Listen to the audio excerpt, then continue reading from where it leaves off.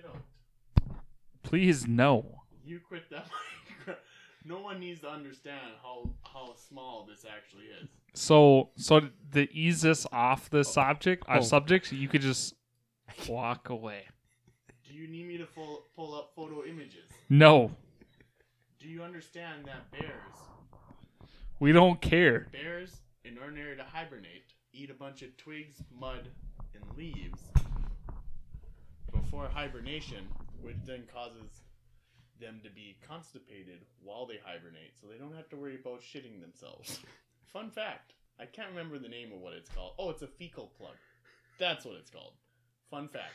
When bears hibernate, they create themselves a fecal plug. You did this, Matt.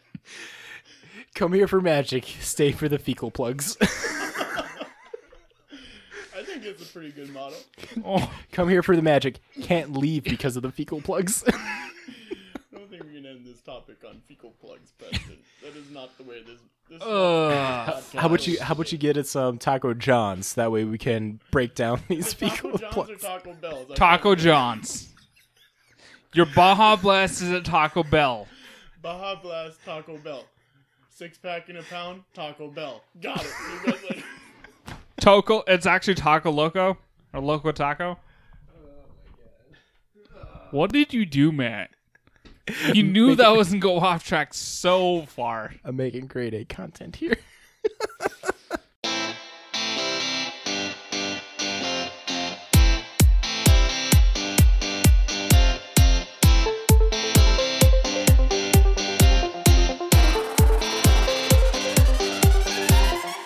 Welcome to This Week in MTG with your hosts Matt Olson, JB, and Danny Oakstad.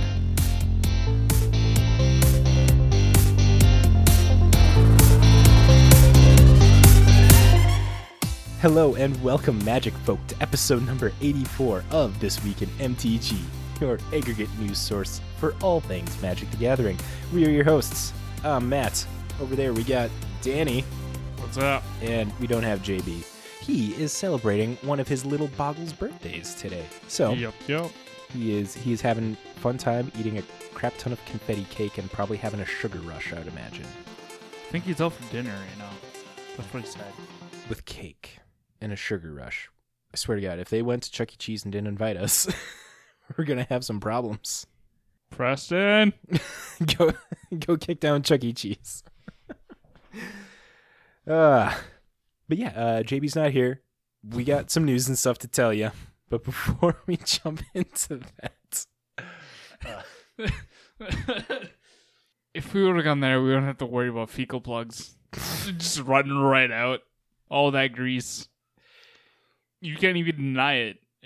You would literally just hit the bathroom the moment we're done eating. I'm trying to, I can make jokes or comments, but it's like, I want to keep people here and not gross them out. My God, I can't believe we're doing this. Okay. This week in fecal plugs. Oh God, no, we're not doing this. We're not starting this episode like that.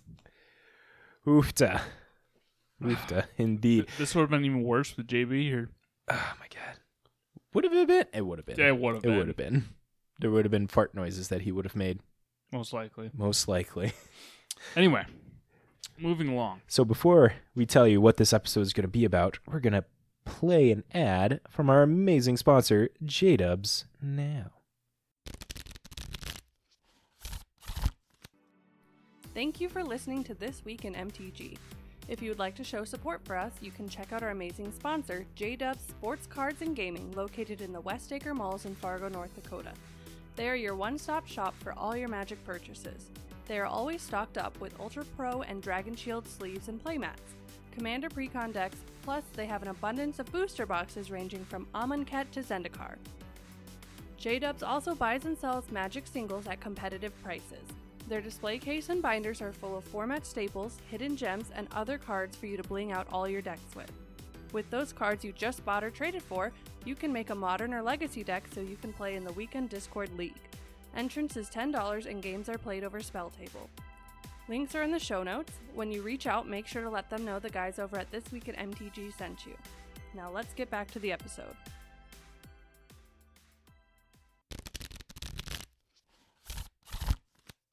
Thank you, J-Dubs, for supporting us. Now, dear listeners, if you also want to support us, you can check out our Patreon page that we got. You could become a Patreon if you enjoy our very interesting content of Magic that we do. And we have perks of being a Patreon member.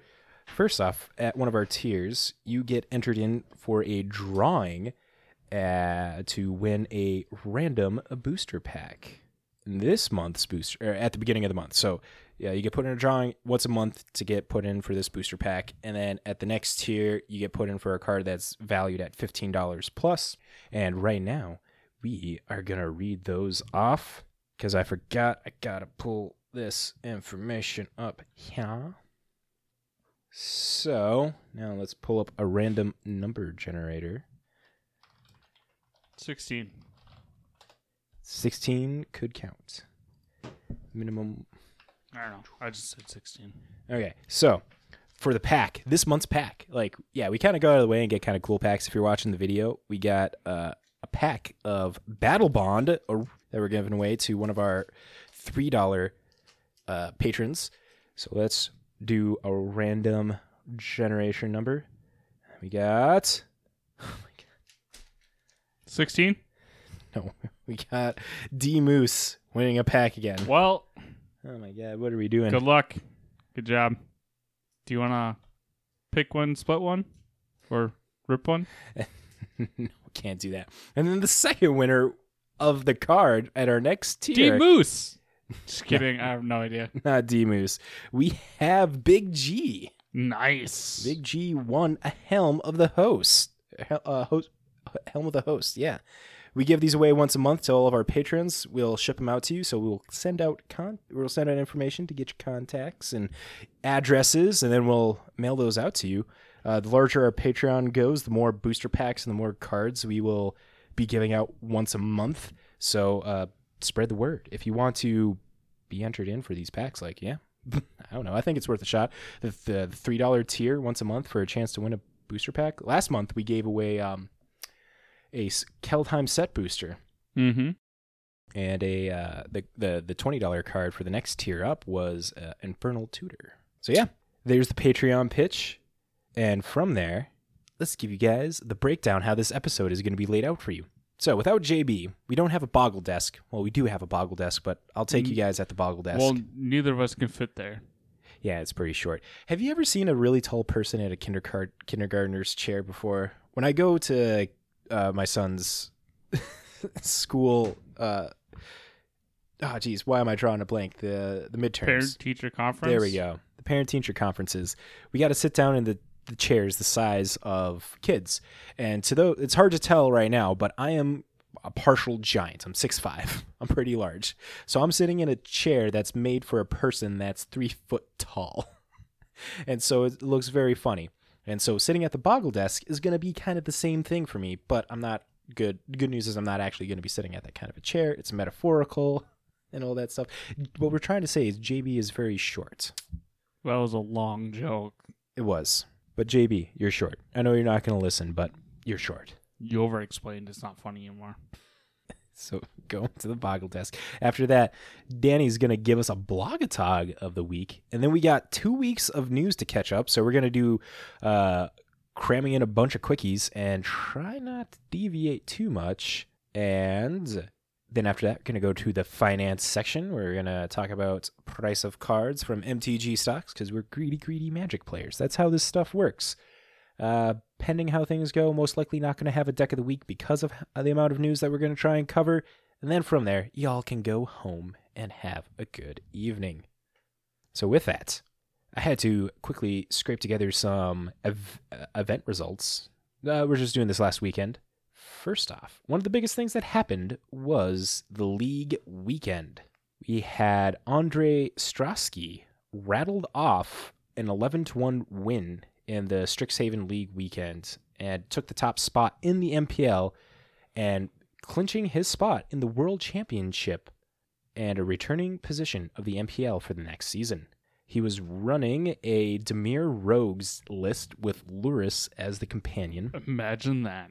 Yeah, so Thieves Guild Enforcers, 4 Rune Crabs, 4 Merfolk, Wind Robber, 4 Soaring Thought Thieves, Disdainful Stroke, Mystical Dispute, 4 Into the Story, 4 Drown the Lock, 4 of One Mine, 2 Lull Mage's Domination, 3 Adjutam's Awakening. This deck looks pretty solid.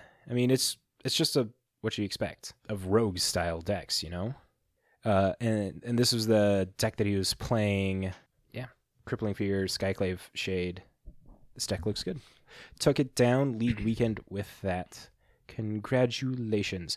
Next place, we had Li Shen Tine coming in with a 10-2, raking in 31 points. Andrei Strinsky had 44 points total.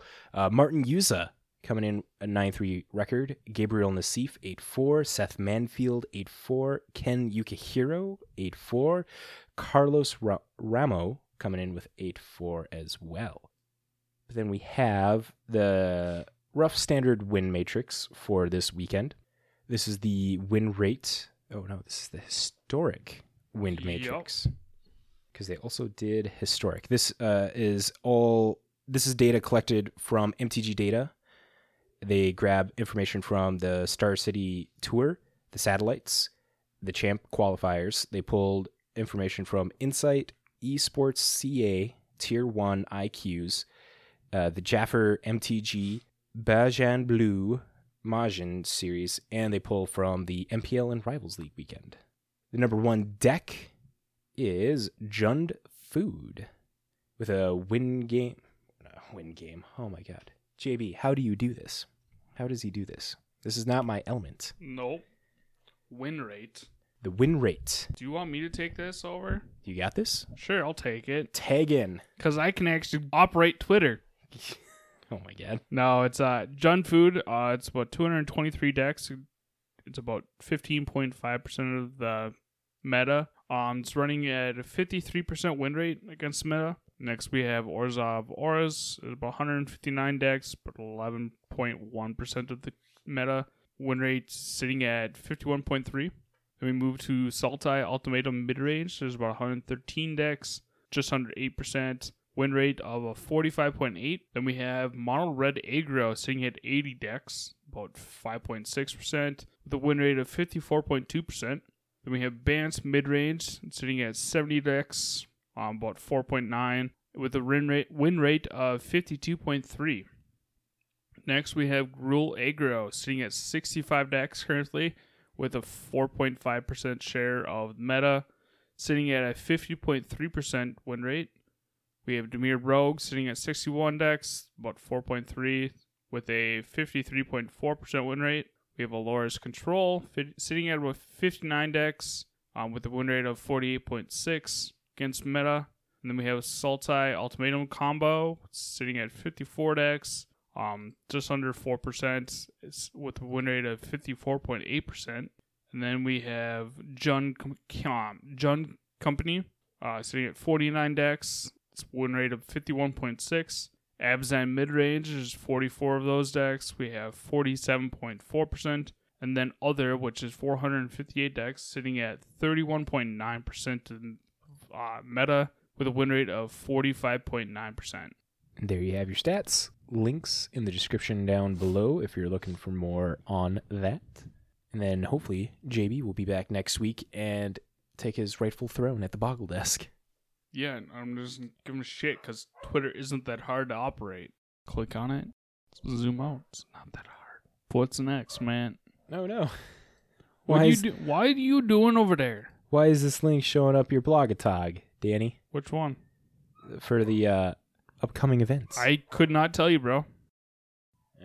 Give me 1 second while I try and find this link again. The Strixhaven pre-release event is going on at Channel Fireball again.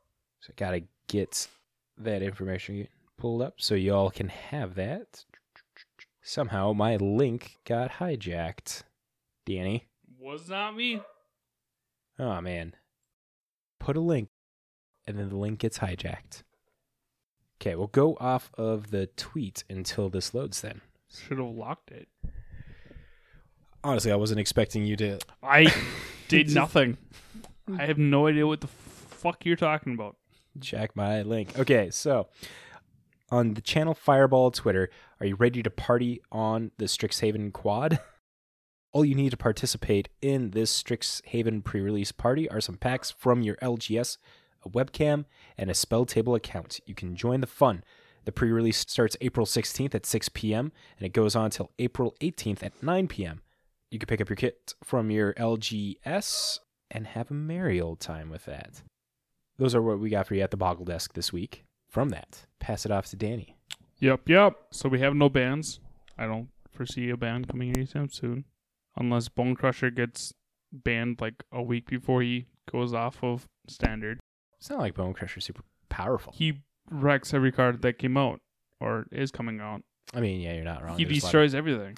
There's a lot of 2 toughness creatures from Strixhaven. But anyway, move along to Blog Talk. So this Blog Talk comes from the Machine Orthodoxy. I'm the machine. No, not that. They asked, just for fun, can you roll a d20 and give us trivia based on the resulting number? Mark replies back, yeah, okay. I rolled a 12, and here are some fun facts. The first 12-12 was a Phyrexian Dreadnought. Alpha had Force of Nature, which was 12-12. Antiquities had... Or an 8-8, sorry. Yep. Antiquities had a Colossus of Sardia, which was a 9-9. The Dark had Lithian, which was a 10-10. Ice Age had Portal Kraken, which was an 11-11. Mirage Development, I wanted to make a 12-12, but Bill Rose, the lead developer of the set, said he would only add 1 if it was a cool design. I created the Phyrexian Dreadnought and showed it to him. He put it right in the set. End of Blog Talk. Phyrexian Dreadnought is a 1-drop 12-12 that when it enters the battlefield, you have to sacrifice creatures equal to its power for it to stay on the battlefield. Otherwise, you have to sacrifice it. I'll look up the actual wording. Phyrexian Dreadnought, 1 mana, artifact creature with trample. It's a 12-12. When it enters the battlefield, sacrifice it unless you sacrifice any number of creatures with total power 12 or greater. This is a big card in EDH. Mimeoplasm loves this kind of card to be able to put a bunch of counters on it. You would. I would. It is an expensive card now, which is unfortunate. It's just shy of $100. And the Judge promo from 2010 is $200, $208 according to Scryfall here. Dang. It's an expensive card. I remember when I was looking at this, I'm like, because I'm pretty sure it was like $30 when I saw it. I'm like, $30 for this? It's like, nah, man, that's not worth it. This thing is gonna go down in price so hard. Well, weren't and then you I was wrong? Completely wrong. Gonna do a quick check on MTG stocks here and see how low. This thing had a low of $12.99 back in 2012. Damn. We got these. So let's jump into some of these news quickies here. So a couple weeks ago, we were talking about the Mystical Archive Crux of Fate.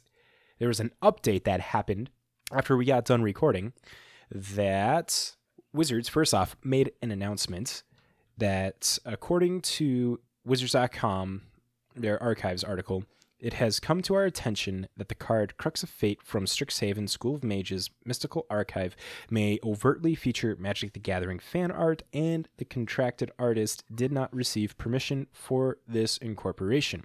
These actions do not reflect the values of Wizards, and as a result, we will be suspending future work with Jason Felix, and until we have been able to bring this matter to a successful conclusion.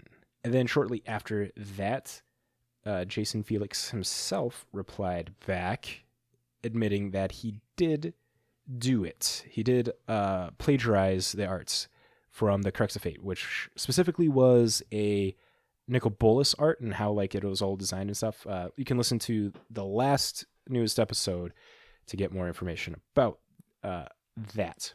But Jason Felix did say on Twitter at art_Jason Felix, Crux of Fate, I've wanted to make a public response because I wanted to reach out to the affected artist Kit Lapena. There's an accent, so Lapen with an accent mark over it, A. Raymond Swalland, and Wizards First. I was overworked, but that's no excuse. I messed up and I'm trying to make amends. I will be compensating the artists and hope to advocate for their names to be on the cards instead of my own. The artists did not deserve this. It's not much, and I don't expect forgiveness, but I hope it's a step towards being better. I'm sorry this ever happened and to let down the fans. So yeah, there we have it. Jason Felix did indeed. It wasn't just a coincidence. They did indeed plagiarize fan art onto this Crux of Fate. Yep. It only took, matter of hours before fans of the art found it? Yeah, it was pretty quickly that they were like, hey, this looks like this. Because when we did the article on Monday, I think it was getting talked about that Friday before.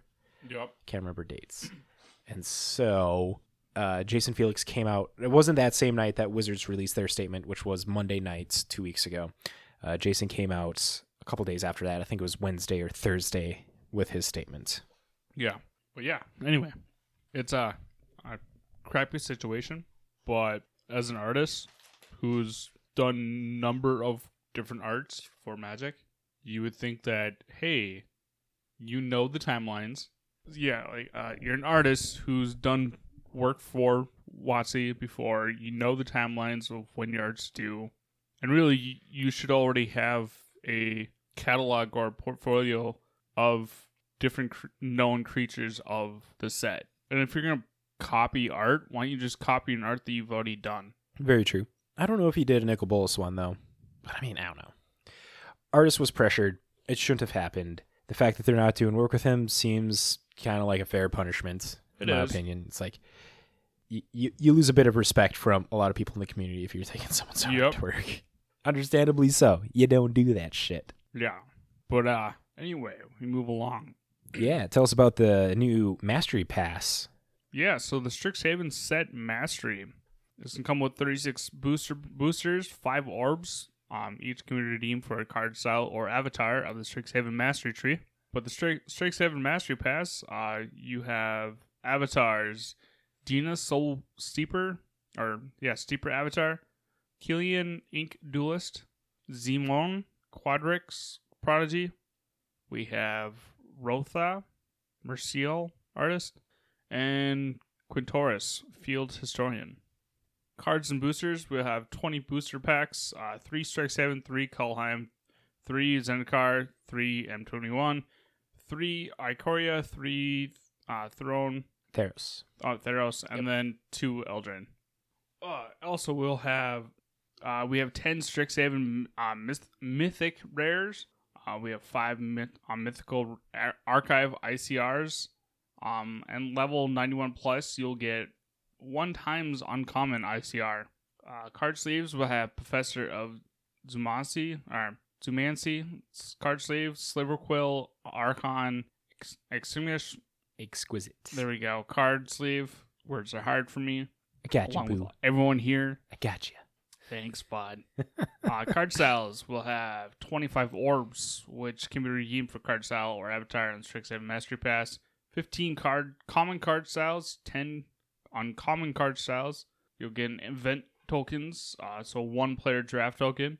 Golden gems, you'll get 4,000 gold, 1,200 gems. And a pet, there'll actually be 5 magic book pets, 2 tiers each.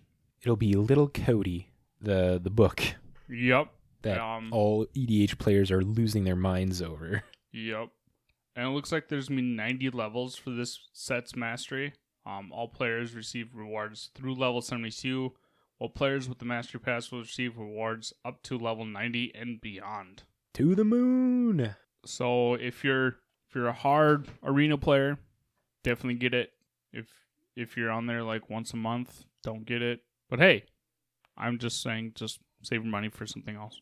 What's next on the docket, Matt? My dumbass jumped ahead. Atta boy! Because I didn't put it in order. Good job. So, from here on, we're going to rotate these colors here, Danny. I'll do this new updated. This is the stuff from this week now. Those other 2 things were stuff that we should have talked about last week. Kids these days, tell you what. But this week, Magic Kids, the amazing charity that we have talked about in the past, they are teaming up with the Command Zone in a back-to-school special. The Command Zone fundraiser for Magic Kids is going on from April 1st to April 30th. As Magic goes back to school, the Command Zone and Magic Kids are teaming up to send more Magic cards to after-school programs across the country. Learn more and find out how you can help at magickids.org. And also, Card Kingdom is also participating in this. And on their Twitter, they said, "We had a feeling that this was going to happen pretty quickly. That's why Card Kingdom is going to extend this fundraiser. Card Kingdom will donate $10 per order up to $10,000 to Magic Kids when you place an order using the link from the command cast below." As of now, April 10th, 2 days ago, when they just announced it, the Command Zone reached their goal and donated $10,000 in just 1 week. They had it out for 1 week and they made $10,000. And this is going on for the rest of the month. Magic Kids, a great charity, is getting a lot of money, a lot of support, and a lot of help through the Command Zone, which is really great that they are shining their spotlight onto this benefits, this program. So links in the description are down for that to see how you guys can help out. I definitely will be donating. But anyway, this is back on the 7th. MTG Arena announcements as of April 7th, 2021. It looks, I guess I'll just read the entire thing. Store updates. It's time for some back to school shopping. There are stickers, sleeves, and a cute little pop. We've got it all. These new bundles become available April 15th, which is in a few days. But how about a sneak peek? There are Borderless Planeswalkers, Borderless Elder Dragons, and even Strixhaven School of Mages stickers featuring Rowan, Will, Rowan, and Inscrutable Professor Onyx. Oh, they're alright, I guess, the stickers. Links will be in descriptions. But wait, there are more. Japanese alternative art mystical archive card style bundles will also become available, each representing a different color. If you're interested in showing off to your friends, the Forbidden Volumes bundle will feature the card styles for the mystical archive cards that will be banned in Historic. Plus, additional card styles will be available through the upcoming Strixhaven College Cup. See the latest state of the game for more info on that.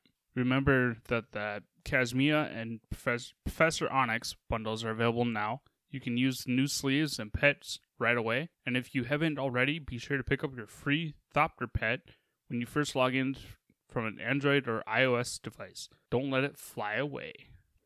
And then some upcoming events. Would have been last Friday. FM at Home was Omniscience. Omniscience. I got you, boo. It's Omniscience to me. It's always gonna be that way. So it looks like quick drafts are gonna be going until the 16th from Throne of Eldraine. Starting the 16th will be Kelheim to the 30th, and then starting the 30th until May 14th will be Strixhaven. Arena Cube Draft will be April. I guess those are from the 2nd till today, or the 15th. Sorry, best of 1 and best of 3. Then we'll have Turbo Draft started on the 10th, will be till the 15th. That's Theros Beyond Death. All players have Emblem. All spells cost 5 less to cast. There we go. It's pretty cool. And then Mythical Qualifier weekends. Well, last week was, actually those are already done. April 10th was Qualifier 1. 11th was Day 2. Strixhaven School of Mages launched events. April 15th will be Premier Draft. Also have a traditional draft. And then 15th till the 8th will be the Sealed. And then 15th to 8th will be traditional sealed. Next in the news, the Boom Studios comic of Magic is out for purchase now. Magic number 1 first issue is going to be an ongoing comic series from Boom Studios on sale. The pre-sale was available online, but now it's ready to be purchased in comic book stores. So go check out your LGS or your local comic store to see if they got any copies. So just I guess word of advice, read it, put it in a bag, never touch it again. Because 30 years down the road, when this comic is no longer made, it's probably worth money. Is it, though? I think so. I mean, I'm not knowledgeable in the comic world and stuff, so. Well, how many Magic comics have there been? I see. Not many. That I don't know. I know they had a bunch of novels. Yeah. I guess I see you have one on your shelf, but it's the fact that it's going to be basically a one run. I don't know if it's going to be one run or if it's going to have multiple. I guess it depends on how well it does. Yeah, it's going to be a whole series. They're going to have an arc. Yeah, but I mean, it's all depends on how well it's received and how long it's going to keep going. So either way, it's a first edition, number 1. Read it with gloves. Immediately put it in a paper bag or a comic sleeve and just leave it alone. Hot tips from Danny.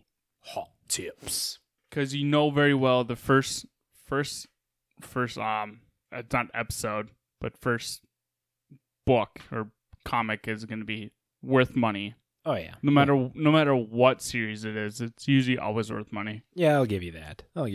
There's going to be some sort of financial gain and stuff behind it. But you want to tell us about those new updates that we just got today from the Commander RNC? So the 2021 April update for Strixhaven from Commander R&D equals no changes. Commander, this is what the article says. Commander is in a pretty good space right now, considering Wave's hand at everything. We don't feel the need to take any action. We do have our eyes on some cards, but want to wait until we have more in-person play to get a sense of how they would impact the format. While webcams have been amazing for getting through the pandemic, the online environment isn't the same as traditional paper play, as it looks like the things that start to reopen over the coming months. It makes sense to take a wait-and-see approach. While there are no rule changes, we do want to highlight a couple features that Strixhaven brings and how they interact with the Commander rules. 1. Any card that has a legendary creature on its front face can be your Commander. But in the case of module dual face cards, you can cast either side. Both cards are subject to the same Commander tax. It looks at how many times you've cast the card, regardless of which side you have chose to cast. Strixhaven introduces legendary creatures with sorceries on the backside. For example, you may cast Search from the Blix. Is it Blix? Blix. Anyway, BLEX. Blex. There we go. But it will cost 2 more to cast if you cast Blix. Vexing Pests earlier in the game. Perhaps you shouldn't have lost them the first time. Number 2, learn cards cannot retrieve lesson cards when they are cast. We are not interested in introducing sideboards into commanders and are not comfortable with defining outside the game as all cards you own. It was definitely the way years ago and led to a lot of problems and arguments. However, the alternative mode of discard and draw works fine, as the restriction is limited to the part of the card that looks for a lesson. Playgroups that want to make lessons work are encouraged to define set rules that works for them. We'll be back for Adventures in the Forgotten Realms. In the meantime, we'll continue to stream twice weekly on the RC Twitch channel, on Thursdays at 8 p.m. Eastern Daylight Time and Sundays at 2 p.m. Eastern Daylight Time. Words are not hard for those guys, though. That's for sure. Right. Yeah, this is interesting on this. It doesn't seem, I mean, we all kind of knew that there'd never be a sideboard for Commander. That's one of the things that the RNC is stuck pretty strongly to for as long as I can recall. But the fact that you can just, again, it's Commander. And they said it here, it's like, do your group rules and stuff. Like, what works for you. That's the thing. Commander is tabletop, but Commander in general has to have a set guideline of rules. Commander has and always will be 99 card deck with your Commander. Yep. No other cards. So why would you put a sideboard in it? You already have 99 other cards. 99 cards to play with. Why do you need an extra 15? Right. That's 25 more cards than any sanctioned event of 75, 60 card main and 15 side. Yep. Yeah, it's. I do enjoy the fact though you can make if your play group is fine with it and you can have a sideboard, you could do a sideboard because then you can do the wishing and the stuff like that. I mean, to each their own, that's for sure. I think if your play group's gonna make it work, that your play group, each of you have to make a deck that runs lessons, that runs a sideboard. Yeah, I'd make it fair. Otherwise, you could technically make a CDH deck and just wreck them turn 3, but it's just a way of, hey, you got to make sure, if you're doing it, make sure you guys are doing it fairly, or at least on the same power level. Just don't make some janky ass broken deck where your friends are gonna hate you for the next 2 weeks and not want to play with you. So one more thing about this that I wanted to comment that I don't think I've seen anybody else comment on. What's up? So with Strixhaven, how we have the creatures with the spell on the back, it was getting talked about. You still have to pay commander tax for how many times that spell's been cast. Yep. Wizards has essentially done Oathbreaker in Commander now, because an Oathbreaker, not necessarily, because you can an Oathbreaker you can have a Planeswalker, but with this an Oathbreaker, the rules are you can have it's a 60-card deck with a legendary creature or a Planeswalker, and then you have a signature spell alongside of it that matches its colors. And they both, with the signature spell, you got to have your commander out to be able to cast that spell, but it also abides by commander tax. Now, with cards like Extus, Auric Overlord, which is colorless, white, black for a 2/4 legendary human warlock, double strike, magecraft, you cast or copy an instant sorcery, return target non-legendary creature from your graveyard to your hand. It has a spell in the back. It's an MDFC with a spell in the back. Yep. So it gives you the signature spell of this deck, because this would be a Mardu style deck, because the backside is 6 black red sorcery, additional cost to cast the spell. You may sacrifice any number of creatures. This spell costs 2 less to cast for each creature sacrificed this way. Each opponent sacks a creature. Create a 3/6 black and red avatar creature token with haste, and when this creature attacks, it deals 3 damage to each opponent.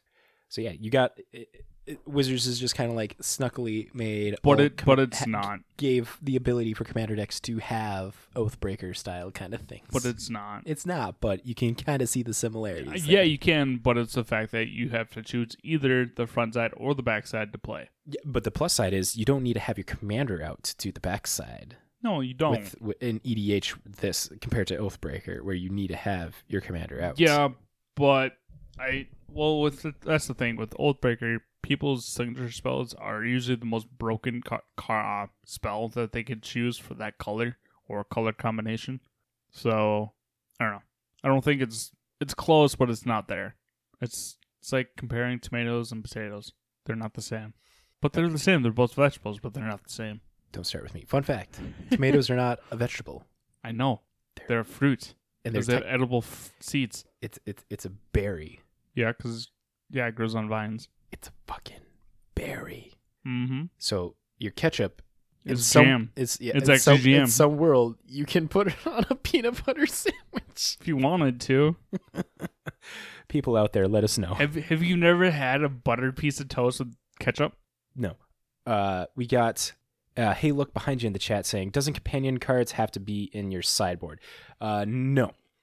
In Commander, how the rules worked when they set that up is like there's now a companion zone for that. You just have to meet the criteria. There's no sideboard for it.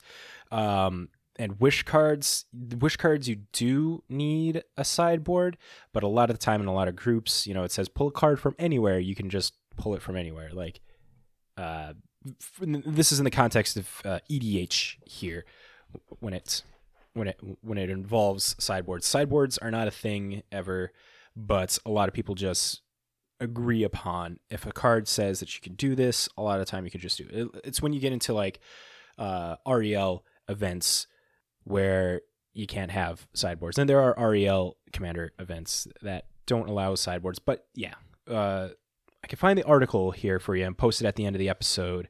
Hey, look behind you.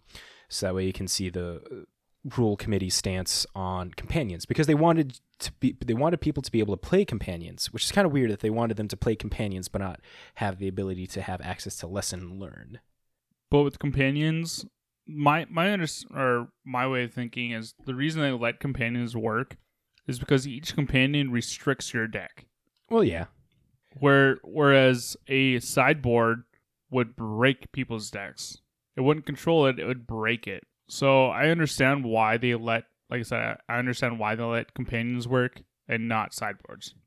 All right, so I pulled up the article right here for us to check out.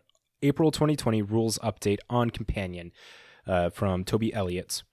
When we first saw the companion mechanic, our immediate reaction was, well, this is cool. It won't work in Commander. But looking at the mechanic, there was nothing problematic about it. It was actually the kind of thing that we really like to encourage. Brew with restrictions. There you go, Danny.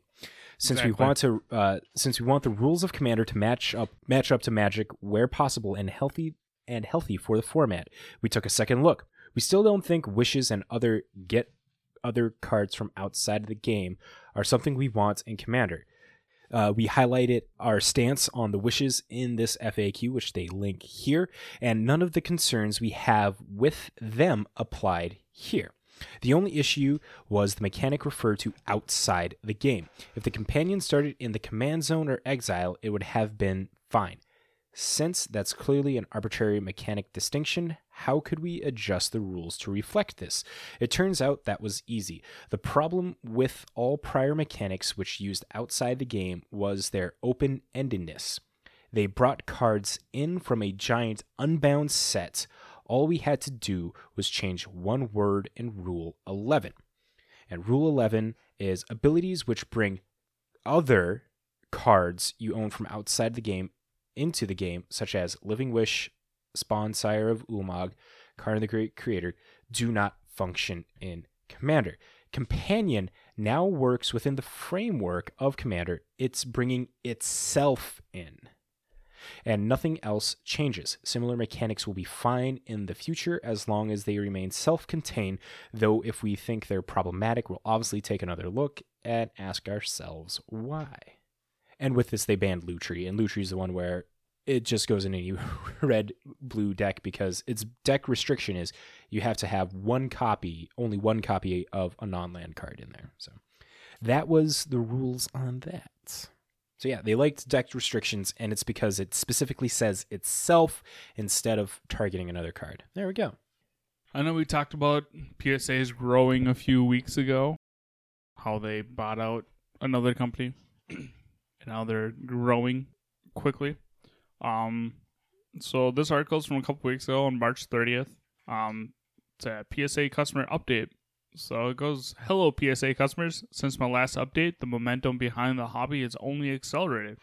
In fact, Collector Universe President and CEO Joe Orlando recently shared the reality of the surge of the submissions to PSA. I'll try to further illustrate what has happened. The sheer volume of orders that PSA received in March had fundamentally changed our ability to service the hobby. The reality is that we've recently received more cards in 3 days than we did during the previous 3 months. Even with the surge, submissions continue at never before seen levels. Given our growing backlog, it would be disingenuous. There we go. Words are hard for me. For us to continue to accept submissions for cards that we will not be able to, or we will be unable to process in the foreseeable future. It's an unpleasant conclusion, especially with the March 1st price increase, but it is necessary to properly serve the customers who have already submitted to PSA. Effective immediately, PSA is temporarily suspending our regular and express service levels. This will allow us to fully unbox and receive the recent surge of orders and focus on our most important service lines. We will take a tiered approach to reintroducing these service levels.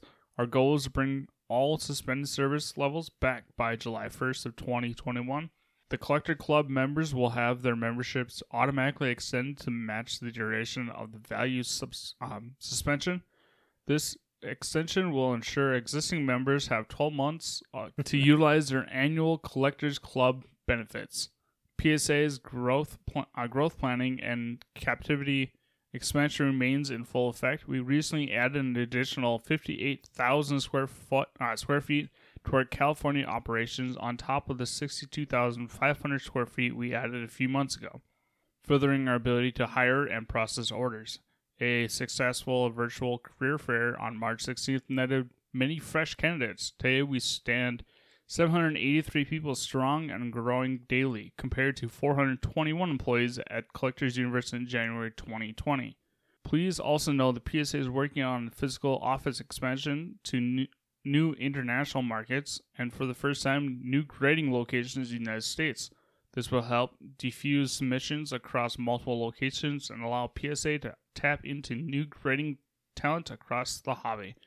More information will be announced in the near future. If you are interested in working for PSA, please email your resume and cover letter to our human resource department at jobs@collectors.com. Those interested in applying to become a grader should contact our grading recruiter, Mike Levin, at mlevin@collectors.com. It's MLEVINE at collectors.com. This announcement puts our existing customers first. You have been extremely patient in waiting for your cards. This change will help get your cards back faster while maintaining the quality and accuracy you expect from PSA. We're working around the clock for you, and we appreciate your support as we grow our captivity. Matt, you get the word. Stuck the landing. Capacity. There we go. Stuck it. Thank you and enjoy collecting. Steve Sloan, President. Yeah, this is a big thing that's not only just affecting Magic players, but it's affecting the sports card world. It's just affecting the Pokemon world. It's just the TCG hobby spectrum. Mm-hmm. Because I'm pretty sure even like the Transformers is getting graded. Digimon, the new Digimon that just got released a couple months ago. They're bringing Digimon back? You missed that? Yeah, Digimon's back. They got that. What? Yeah. I haven't played the game. I haven't seen it, but the people that I've heard talk about it are like, yeah, it's pretty fun. I want the cartoon to come back. I mean, I'm not going to disagree with you on that. 96, 97 Digimon. Get back some Agumon and Garurumon. Like first gen. Gabumon, Patamon, Mm-hmm. Gatomon. Yep, exactly. Get them all back. Oh, man. Welcome to This Week in Digimon. In that crappy illustration, too. Where you have to wake up Saturday mornings at 7 o'clock, make sure your volume's down to 2, and make sure you don't wake your parents up. It plays a similarity to Mutate. Is Mutate a card game, or are you talking about the Mutate ability in Magic, Mew the Fox? Because if that's the case, I mean... I think it is like Mutate, because Is Mutate a card game? No, like Mutate the ability. Oh, Mutate the keyword. Yep, there we go. Because you play your cards on top of your... Because, like Pokemon, you can evolve. Like, you have your 3 or whatever phases in Pokemon. Well, you evolve your creature along with this. It's like adding equipment in Magic.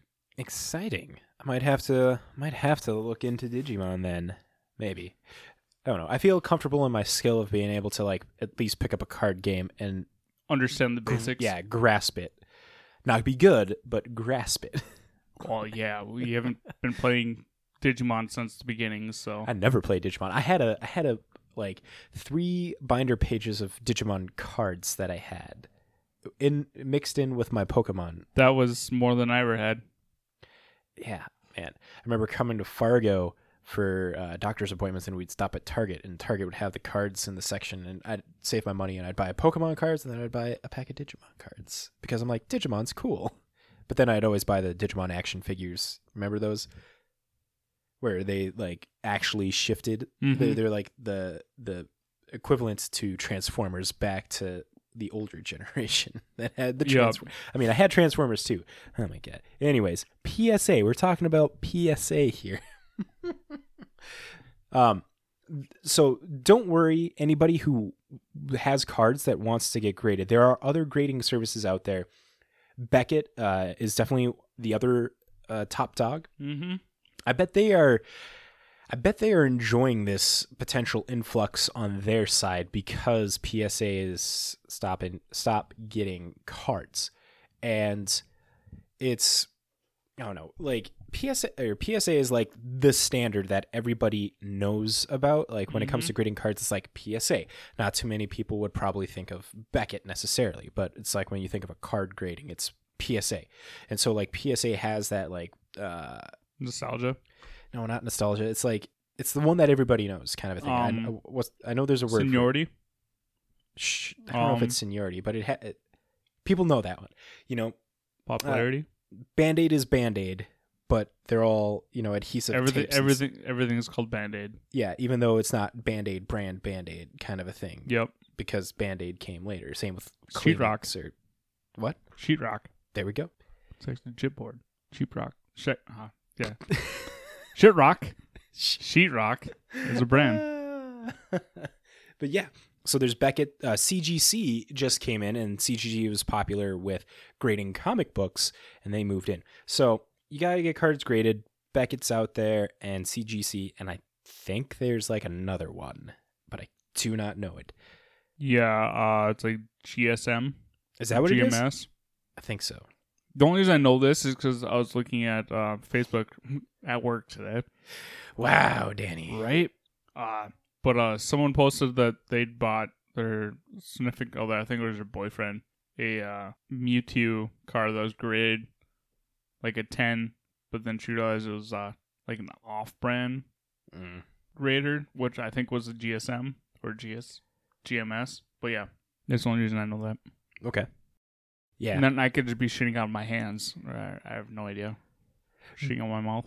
Grading services are totally weird because, yeah, since like PSA is, the standard of it, and like Beckett seems to be, I don't know, Beckett seems to do better, or not better. They seem to explain more what their grading is because, they got the different labels. They got the black label and then the normal or silver label, and they, on each of their labels, they have the centering, the breakdown, the edges and stuff. But PSA, they just have the PSA 10 and stuff. They don't go into details and stuff. Nope. But yeah. Yeah, I think Beckett's a little bit more strict on theirs. So if that's the case, like, I don't get why everyone was just flooding to PSA then. Like, but I guess it falls to that same thing. It's like PSA is the one that everybody knows like first. it's the standard, because most places, like some collectors won't buy from Beckett. Like, they won't buy cards that are graded from one person. They only buy a one company graded card. Yeah, man, grading cards are so weird because it's like you either got the printer's good day or a bad day. Yep, like, basically, where everything's like half a millimeter off, or the inking is just one color code darker, just by 1 point and stuff, and it's like no go. But that's why there's not many Gem 10s out anywhere. So yeah, it boggles my brain really when it comes to this is why Black Lotus just sold for how many millions of dollars? Or I think it was $500K is what it sold for. It didn't cross $1 million. Like, it was getting bid on for over $1 million, but then the final sale was like 520,000 or 530,000. But yeah, that's one of two. And that was three. Yeah, and that was Gem 10s. Yeah, was that a PSA 10? It was a PSA Gem 10. Okay. So, yeah. To those looking to grade, yeah. So, all their services value regular and express. I mean, I don't know what people do. This has to be good for PSA though, because it's like, why be swamped and keep delaying things? I think this is a good smart move on their part. Yeah, because I want my card back. You've been sitting on that thing for a year now, right? Almost a year. Was it July? Yeah, somewhere around there. Okay, so it's coming up 2 years. Yep. Just sent your card in. It's about a year since I've sent my Mox Diamond in. Oofta. Okay. Well, from there, it's not like I was going to be playing with it or anything. Right?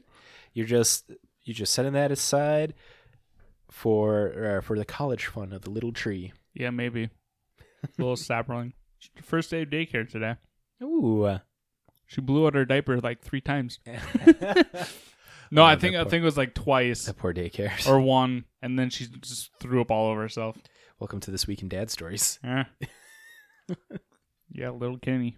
So, we mentioned a couple weeks ago that Channel Fireball is merging with Binder POS, point of sale service, and they are now getting an online marketplace going. And with that, they got a new logo and some changes to their pro membership. So, cover the article that they came from John Sasso here on their changing logo. Change can be scary, and this is not a change we at Channel Fireball take lightly. We are retiring Ballsy as the main logo for channelfireball.com. Did not know that the Fireball's name was Ballsy. Honestly, I like this logo better than the last one. Oh yeah, no, don't get me wrong. Like, this is nice, clean, very official looking. Professional. Yeah. So for those that may not know, Ballsy is the name of the iconic Fireball logo, and for over a decade, it's been a huge part of our brand. It's loud, brash, and in your face.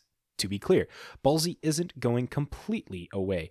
You'll still see it in the Team CFB Ultimate Guards logo our merchandise, and popping up in content occasionally, we are transitioning to a new, cleaner look for Channel Fireball. If you go on Channel Fireball regularly, you'll probably have seen this. It's a C that has like a little fire on the back encased in an orange ball of fire and stuff. It's clean. It's nice. It's a new age logo. The change comes at a very important time for us. We have merged with Binder POS to form the CFB group, and we're gearing up for the launch of the Channel Fireball Marketplace. With these changes, we're shifting our brand a bit. Once the marketplace is live, our content, our platform, and our voice are shifting to pumping business and engagement to the lifeblood of our industry, local game stores. This means taking the time now and changing how we think about ourselves, changing how we view our role in the industry, and yes, changing our logo. We're still the same Channel Fireball, but we're entering a new era of the business with a fresh coat of paint. So are they just going to be the new POS systems for all local stores? This is, from what I am gathering from this, that this is going to be a potential contender to TCG Player for the marketplace, from what I understand. The integration and all that stuff behind it, I got some friends that I'll definitely talk to. Again, I took a week off. It's going to be slow getting back into the into the seat of things to get everything figured out. But I click on this to become part of the Channel Fireball Marketplace. You got to have a business name, a store name, enter out your name, email, your business license, resale license. So you have to be an official seller to be able to do this. Have a bunch of frequently asked questions about fees, the credit card transaction fees, Channel Fireball will be a seller on Marketplace, what will happen to existing Channel Fireball store credits, when will previews of the Marketplace be available. That one seems kind of important. There will be a series of sneak peek videos released as we get closer to launch. So there's no date that's set up, but this, I'm actually I'm excited to see what's going to be happening with this, because this, if this does become the competitor with a TCG Player, like, you know, when it comes to pricing out things, like everybody goes to like TCG Mid or TCG Market to start going for stuff. And it's like, is Channel Fireball going to have enough cred to like walk in on TCG Player being able to have like a competitive marketplace? Like right now it's TCG Player and eBay is where you get a lot of singles and stuff. I mean, yeah. Or Card Kingdom. Card Kingdom is Card Kingdom itself. This is like a bunch of different stores coming in one marketplace. Yeah, I suppose, yeah. So those are the only two, is TCG and eBay, but now Channel Fireball is coming in, and it's going to be interesting to see what they're doing, because clearly they've seen what TCG Player has done. They've seen what eBay has done. eBay has their new shipping feature with cards of value of 20 or less. We talked about that a month, 2 months ago. God, yep. If I can remember these names of these things, go check out like six or seven episodes ago. We talked about it. Check the descriptions because the links are in there. But they have this mailer system where if you can mail out cards that are insured up to $20, all in these, and it's apparently, I've never sold on eBay. It's a great deal for eBay sellers. So now Channel Fireball is like looking at all this kind of stuff, and they're now jumping into here. And I feel that they got like picking up Binder POS as a way to go through this. Well, it's a way to actually have a marketplace already set, because I'm sure Binder POS already had their layout and all their like kinks worked out. So it's literally buying a store that's already self-running, and you're just putting your name on it and adding a few tweaks to it. It was a great move for Channel Fireball. Agreed. And they have the knowledge of mistakes from eBay and TCG Player to not do them, or have fixes already set for those mistakes. We will definitely be covering this as it goes on, because this is going to be a great story to follow, I think. Mm-hmm. I'm excited. Yep. I guess a disclaimer. I am a Channel Fireball Pro Plus payer. I paid for their Pro Plus. It's good content. There are articles and stuff that they have. I don't know. I like them. So I'm definitely excited to see where this goes. But bias. So covering CFB Pro There was one other article I wanted to read about. CFB Pro is going to be changing because of this and what it means for anybody who wants to become a CFB Pro member or those that are currently CFB Pro members. So Channel Fireball is becoming Channel Fireball Marketplace, which means exciting changes for the CFB Pro. What is changing? So starting April 13th, which is tomorrow, Tuesday. So by the time, if you're listening live right now, you're good. You have a chance to jump in on this. But if you're listening to this as the podcast comes out, you are out of luck.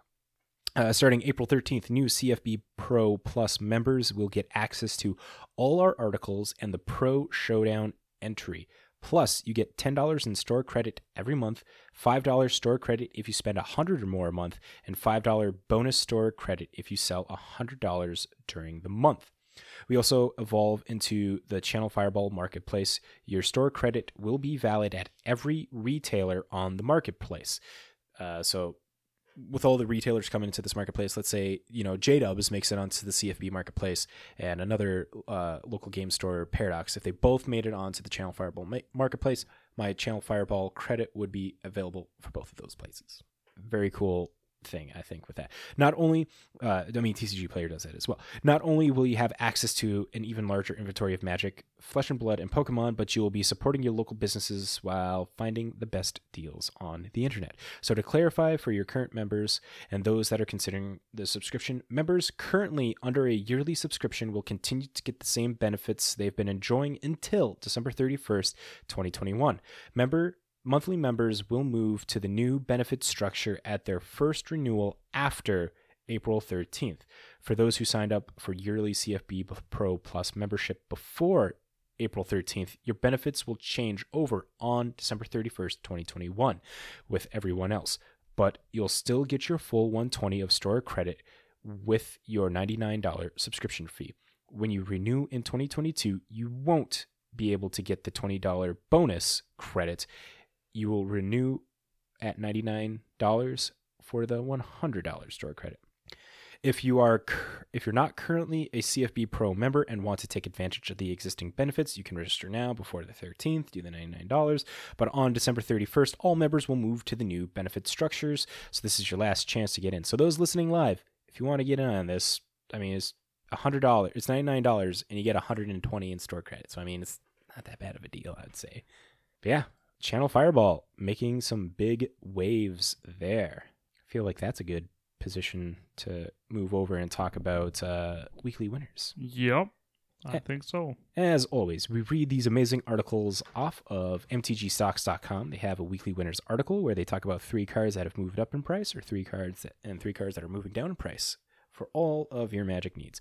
So last week, we didn't have an episode, but there's one card from last week that I want to talk about because I called it. I think we should just go over all of them then, not just ones. Okay, pat you on the back. Okay, fine. So you can self pat yourself on the back. Cha-ching. So last week's cards that moved up in price: Deserted Temple. This is a card printed in Odyssey. It has a land that taps for colorless. You may pay 1, tap it, untap target land. It has only had the one printing. It is not on the reserve list, if I'm not mistaken. It is not on the reserve list. Yeah, Odyssey didn't make it on the reserve list. But it moved up 200%, now sitting at $198.98. Market price on this thing, you can find them for about $50 still. Average price is $103. That means there's some people on TCG Player that are selling it higher. A foil one of this, because Odyssey did have foils, is $341.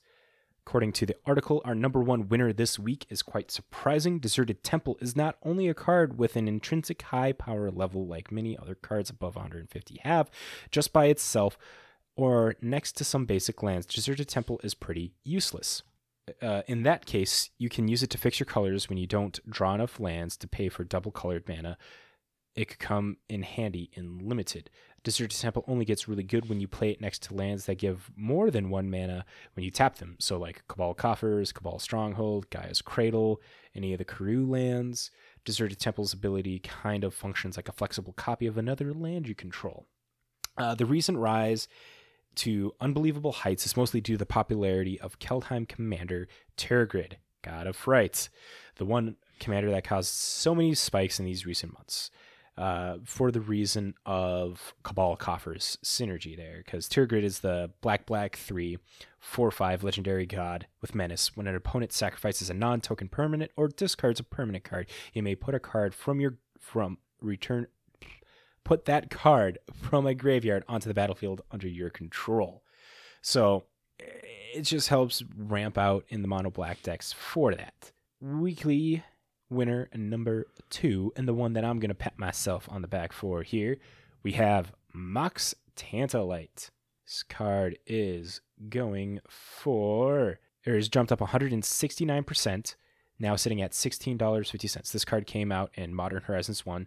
It is an artifact with no mana cost and suspend 3 for 0 mana. So you pay 0, it enters rather than cast this card from your hand, pay 0, exile it with 3 time counters on it. At the beginning of your upkeep, remove a time counter. When the last one is removed, cast it without paying its mana cost, and then it taps to add a mana of any color to your mana pool. It's only had the one printing from Modern Horizons. The market price is currently $13.23, average $15.95. A foil one is going for $61.80. So whenever you think of a Mox, your first thought won't be Mox Tantalite. Sure, it's a Mox in name, but it doesn't work like the old Moxes. But what makes this good is a new commander that was spoiled in Strixhaven, Osgur the Reconstructor. Osgur the Reconstructor is white-red 2 for a 4/4 legendary giant artificer with vigilance. You pay 1, sack an artifact. Target creature you control gets +2/+0 until end of turn. Has a second ability of X, tap. Exile an artifact with mana value. I was going to say convert a mana cost there, but mana value. X from your graveyard. Create 2 tokens that's copies of the exiled card. Activate this only as a sorcery. So the second ability allows you to exile an artifact from your graveyard for X, and by doing so, you get 2 copies of it. And remember, X can be 0. So Mox Tantalite has a 0 mana cost.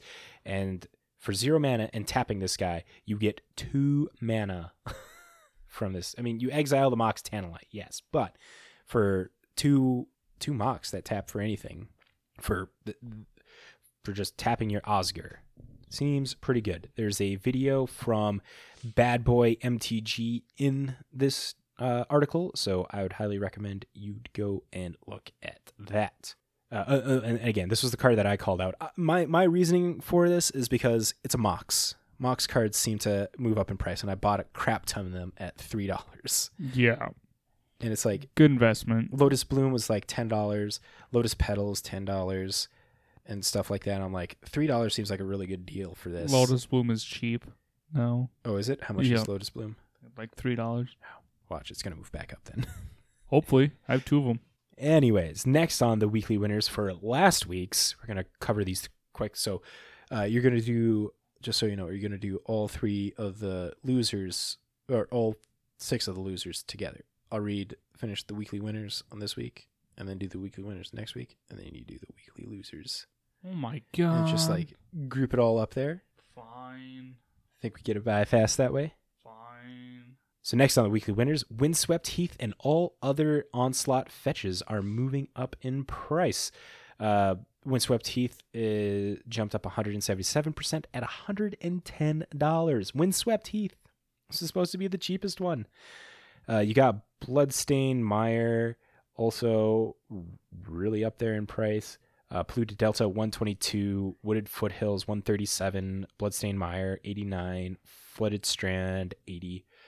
Polluted Delta, all fetches from Onslaught spiked this week, but Windswept was the largest. The primary reason for this had the most room to grow. Netting a high percentile growth is easier for cards that are worth less. The other reason for the demand of Windswept Heath is probably the number 1 modern deck, Heliod Company. So those are the rough reasons for those. Oh, there's only 2 cards. Yeah, just give us the cheap pickups here on this one, Danny. Oh, now that I'm out of it? Oh, were you out of it? You don't read along. No, I was in it, but you're like, hey, no, you can do it next week. So, Do them all together. I know. I changed my mind a lot. Asshole. You love me. Make up your fucking mind. It's made up. Are you sure? Yes. Okay. So for the first weekly winner or loser, however you want to say it, Cheap pickups. there we go, cheap pickups, is Arcbound Ravager, sitting at $12.25, all-time low and bottomed out. It's a 2 generic artifact creature with the 0/0. Power toughness, sacrifice an artifact, put a 1/1 counter on Archbound Ravager. It has modular 1. It comes into play with a 1/1 counter on it. When it's put into a graveyard, you may put a 1/1 counter on target artifact creature. And next up, we have a Chroma Vision of Exodore. Ixodor, yep. Sitting at $5.48, all-time low and slightly downtrend. It's a white 5 legendary creature angel for a 6/6. It has flying, first strike, vigilance, and trample at the beginning of each combat until end of turn.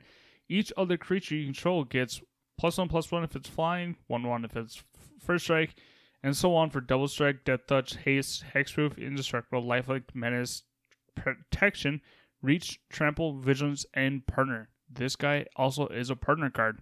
So yeah, your guys can get pretty big if they have all of that. Indeed. Now, let's move on to this week's weekly winners. First winner, we have Tempt with Reflections. This is a card that was only printed in the Commander 13 product. It jumped up 579%, now sitting at $14.94. It is blue 3 sorcery with Tempting Offer. Choose target creature you control. Put a token on the battlefield that's a copy of that creature. Each opponent may put a token onto the battlefield that's a copy of that creature. For each opponent who does, put a token on the battlefield that's a copy of that creature. So the article reads, I hate to admit this, but I have no idea why this card went up as much as it did, so I hope that readers can point me in the right direction, whether it be from a Reddit thread or Twitter. First of what struck me on this super fun political card, not only can you give yourself a copy of a creature you control, but your opponents can choose to get a copy as well. For each opponent who decides to do so, you get an additional copy of that creature. My second thought is that it may be once again because of Orvar. Unfortunately, it is not because of Orvar. This card has moved up in price due to a Strixhaven Precon deck. Adrix and Nev Twincasters. There's an edit at the end of this article that says that, yeah, it goes with this. So Adrix and Nev, it's a new card from the Strixhaven Commander decks. Green, blue 2 for a 2/2 legendary Merfolk wizard with Ward. Ward is the new evergreen keyword that reads, when this creature becomes the target of a spell or ability an opponent controls, counter it unless that player pays 2 mana in this case. So, if one or more tokens would be created under your control, twice that many of those tokens are created instead. So, for 4 mana, you're making 2 copies of a creature, but then if your opponents start making tokens, you're getting more. Yep. So this thing is really bonkers. And if your opponents allow you to get tokens, I feel they're playing the game wrong. But the next one, moving up in price, is Fable of Wolf and Owl. Another card that is moving up because of Adrix and, what's its name? It was just right there. Adrix and Nev. Fable of Wolf and Owl is from Eventide. It's only had the one printing. It's jumped up 485%, now sitting at $24. I got 2 of those cards, just because. Solid.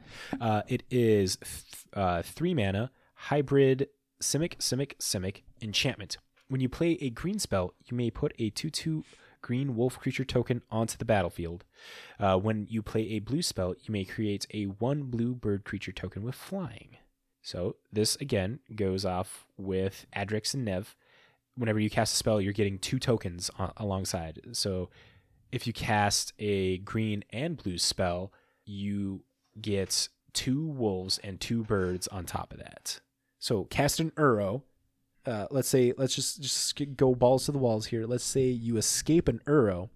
You get 6, 10, 12 power on the board for 4 mana. Danny's shaking his head for the podcast listeners. Next in the weekly winners, we have Kaya's Guile. This one has only been printed once from Modern Horizons 1. It's jumped up 167%, now sitting at $7.95. It is black, white, 1, instant speed. Choose 2. Each opponent sacrifices a creature exile all cards from each opponent's graveyard, create a 1/1 white and black spirit creature token with flying, or you gain 4 life. And then it has an entwine cost of 3. So choose all of these if you pay the entwine cost. So for 6 mana, you get all of those effects. This card has been doing very well in Esper control decks and can also be found in the 5-color Niv Mizzet decks in Modern. And with it only having 1 printing, people are very high on this. It's typically a 2-2 split, 2 in the main, 2 in the side.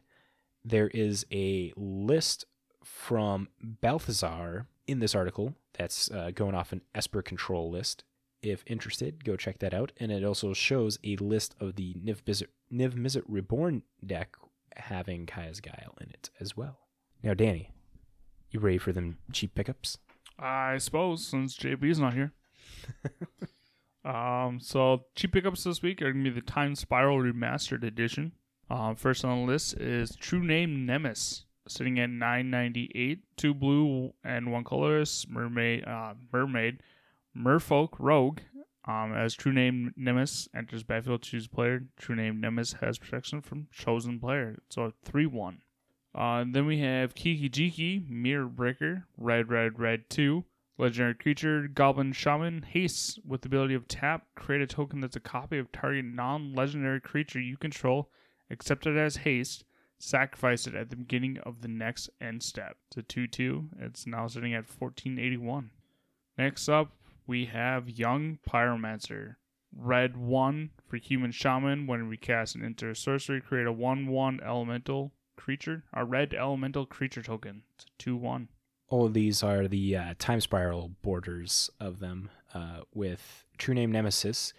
It's notable. It's not the cheapest version, but it's notable because this is a card that was pre-selling for around $20. Yep, I got one of them.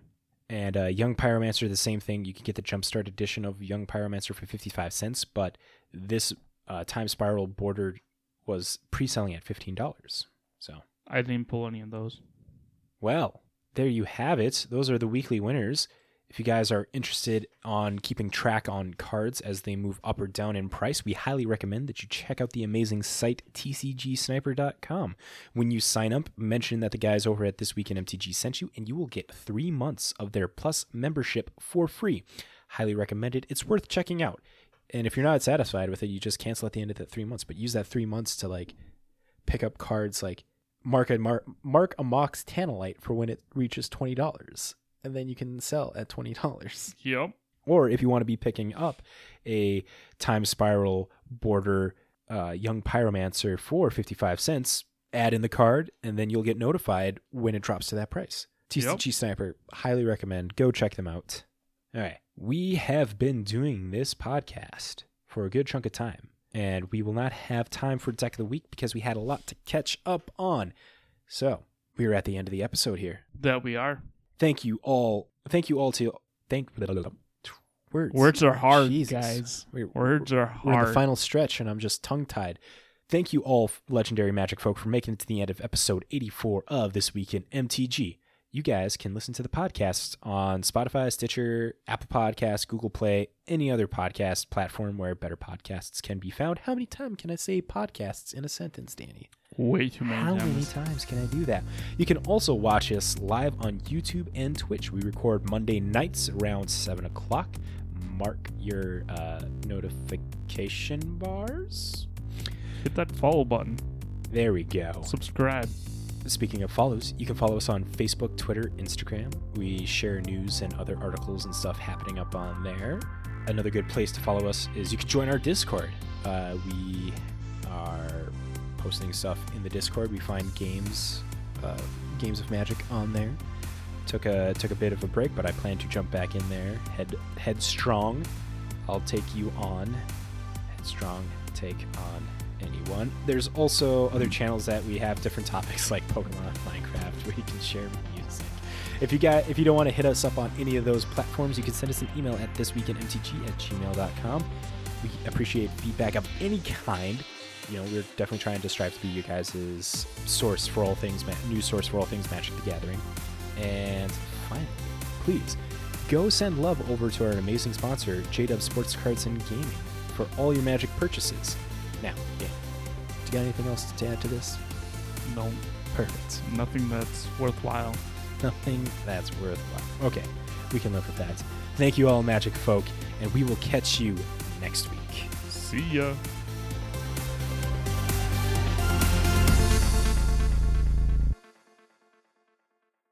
But JB, you're short. I know you're not going to listen, but you're short.